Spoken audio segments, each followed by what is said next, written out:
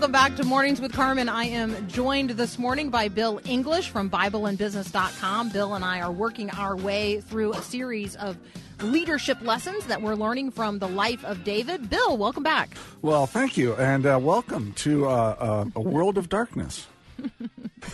I don't know what to say. I was asking Paul if you could send a picture of what that looks like. I could use my phone and take a picture, but the flash would flash, and then you wouldn't really know. I mean, the only light where I am there. So the Comrex, which for those listening who don't know sort of the technology that we operate on, because I'm in Nashville, or outside of Nashville, and the studio is obviously in the Twin Cities, St. Paul, on the campus of the University of Northwestern St. Paul. A little shout out to our parent. And so I use this thing called a Comrex, and it's I don't know, it's well, now that cell phones have gotten so much bigger, I was going to say it's like 3 or 4 times the size of a cell phone, but now if you have one of those giant Samsungs with the big screen, it's like half the size of a tablet or twice the size of a big cell phone. And the microphone plugs into the back of it, and my headphones plug in, and the Ethernet plugs in. It has a little screen that's about the size of a cell phone screen. I have the light from that. Oh, okay. So there is a little bit of light. Well, and there's the like seam of light that comes between my little barn doors, which are the soundproofing behind which I'm now standing, and the window on the other side in my little studio. So I have like a seam of morning light coming through the corner of the room, and then I have the light from the equivalent of a cell phone on the desk. Okay. See, I couldn't. Which means you're going to have to carry the conversation this morning in terms of what we're reading from 1 Samuel 19, because I can't see my Bible. Okay, so let's start with the Vikings, and then we'll move to the Twins. Talk about broken vows. All you got to do is talk about the Vikings, right? And you understand the whole concept of broken vows. So that was a joke, right? That was a joke. Twin Cities reference, right? That's a football reference. It is. Sometimes we have to tell people what we're talking about, because not everybody listening lives in the Twin Cities, and so they're like, the Vikings? Like, is he talking about the marauders of old who drove in boats and burned their people on funeral pyres at sea? Is that what he's talking about? No, he's talking about a football team in the Twin Cities. Yes. Right? Yes. And they have broken their vow? To win, yes. Oh, I see. Well, let's not do the Vikings. Let's do David. Let's do David and Saul and all that's going on here. So this is part of the leadership lessons. It's actually part 9 of a long series that I have posted here at Bible and Business, and the title of it, The Test of the Broken Vow. We're in 1 Samuel 19, verses 1 to 18. I won't read the whole thing, but the concept, not the concept, but the summary is that Saul is mad at David, and Saul tells Jonathan and his attendants to go kill David. Jonathan steps up to Saul. Jonathan is Saul's son. Jonathan steps up to Saul and basically speaks well of David and gets Saul to change his mind about killing David, and instead restores the relationship between them. David is brought back to Saul. He is once again in his personal service as he was before. And then war breaks out. David is sent to take care of the conflict. He does so in a stellar fashion, comes back, and Saul once again becomes very angry and distrustful, paranoid of David, as it were, and he again tries to kill him, and David runs away. I think for the last time here, he goes to Samuel at Ramah, and David is trying to find some place to hide from Saul, while Saul is continuing to try to kill him. Saul has obviously broken his vow to David to not kill him. And that's where I pick up and I say, as Christian business owners, how do we handle ourselves when people break their vows to us? Because it is going to happen. And in a larger context, how do you and I and everybody listening here, how do we handle it when people break their vows to us, whether it's in marriage or whether it's in business, whether it's in another venue such as employment, or maybe it's even in the NFL and football, where we pay a lot of money for tickets and they lose, something like that. And I'm being facetious on the last point, but so I think that when let's take a quick break, and when we come back, I'd like us to distinguish between maybe the concept of a promise and a contract and a vow. Like when we have these conversations about words, maybe we could talk a little bit about, well, gosh, I make commitments or I make promises, and some of those, I'm going to keep to the best of my ability. But when we're talking about vows, we're talking about, something that's at a different level, or, the level of an oath. And then maybe when we're talking about entering into contracts with business, we could sort of have a conversation about what that looks like. Does that sound like a good direction to go? Oh, sure. Yeah. Yeah. All right, we're going to do that right. That's up next here on Mornings with Carmen. I'm talking with Bill English from BibleandBusiness.com about the leadership lessons we can learn from the life of David. And I don't want to leave a legacy. I don't care if they remember me. Only Jesus.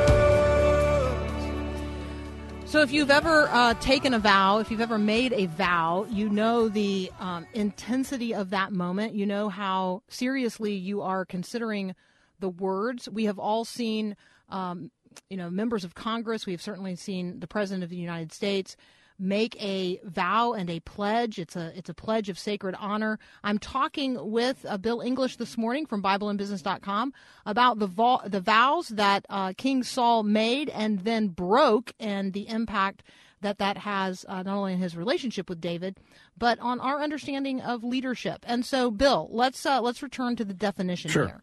What is a vow? A vow is a solemn promise. It's a pledge. It's a personal commitment to achieve a goal or to take one or more actions, or to not take action, as it might be. The vow is really dependent upon the character of the person making the vow, all right? That's the goodness or the richness of the vow is entirely dependent upon the character of the person making the vow.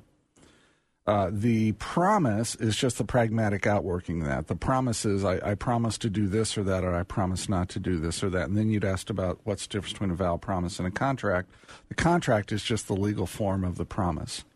Again, the contract is only as good as the people behind the contract. So in a sense, it's a legal writing down of a vow, so to speak.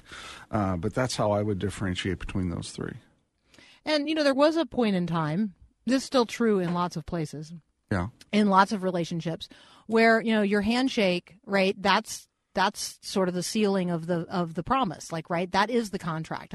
We shook hands, we agreed, and that's enough. We don't need a written document between the two of us because I trust you, right? I trust you to keep the promise that you've made or to fulfill the agreement that we've made. But we seem to have moved in our culture to a time when almost everything is written down and legally contractual. Is that because we are bad at keeping our promises? We are vow makers and breakers. Like, how do you, or is it just because we have lots of lawyers now and they need work? I think it's the latter, and I think that tort laws have been distorted, and lawyers have created lots of avenues for them to, within the judicial system, to make a lot of money and create need and demand for their services where I don't think it existed. You go back 50, 70 years, the need for lawyers was not that great. Or maybe not quite so many lawyers. Yeah. Okay, so and that's not a slam on lawyers. And even if you texted me right now, I wouldn't get it because I don't have any power. So there you go. All right, so because there's lawyers listening who now their feelings are hurt. So I had to take that back. Talk about Saul's vow. Right. Saul obviously broke his vow. He broke his vow. Yeah. And then what do we learn not only from that, but like sort of on David's side of it? What do we learn? Well, David, I think, might have been a little naive here. And Jonathan, too, quite frankly. Because Saul has already tried to kill David a couple of times. Now he makes the vow that he won't try to kill him. And so Jonathan brings David back to Saul. I think both of them are being a little naive here. Because, again, a vow is only as good as the character of the one who is making it. And so when you look at Saul, just in context, you got to know that Saul's not a guy who's going to keep his vows. He's just not. And so to me, they're a little bit naive. But it would be nice if we didn't even have to make vows, right? Wouldn't it be nice if we could just say, my yes is my yes and my no is my no, the Matthew 5 thing. Or is that Matthew 6? Anyways. yes, my yes is yes, and my no is no, and my word is my word, and if I give you my word, I'm going to fulfill it, even if I get injured in the process, right? It seems to me that that's what we're really after when we're creating vows.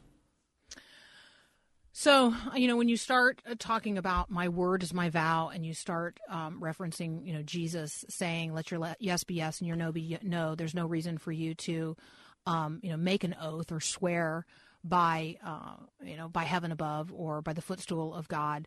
Like, right, just let your yes be yes and your no be no. As Christians, when we say my word is my bond or my word is my vow, we're not just talking about our word. We're talking about the one who is the word, in whom we abide, live and move and find our being. And so for Christians, the testimony is born against Christ himself if we make a vow and then break it. Oh, I agree. I mean, that's the character, right? It's the character Right. of Christ that is maligned if, as Christians, we take and then break vows. Yes, especially if you're wearing your Christianity on your sleeve in business. Now, some people don't. But if you're wearing it on your sleeve in business and then you're going around breaking your word, all that does is drag the name of Christ through the mud.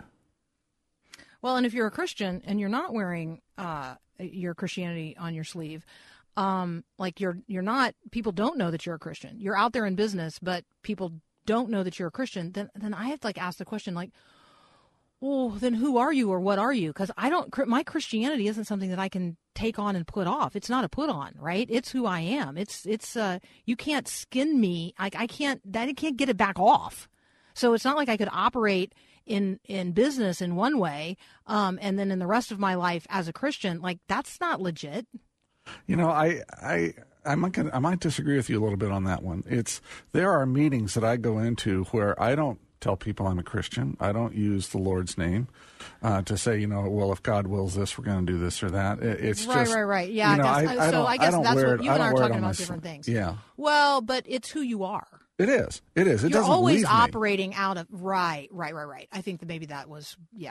Yeah. So I'm tracking with you. But there's one thing I've to tangentialize here for just a moment.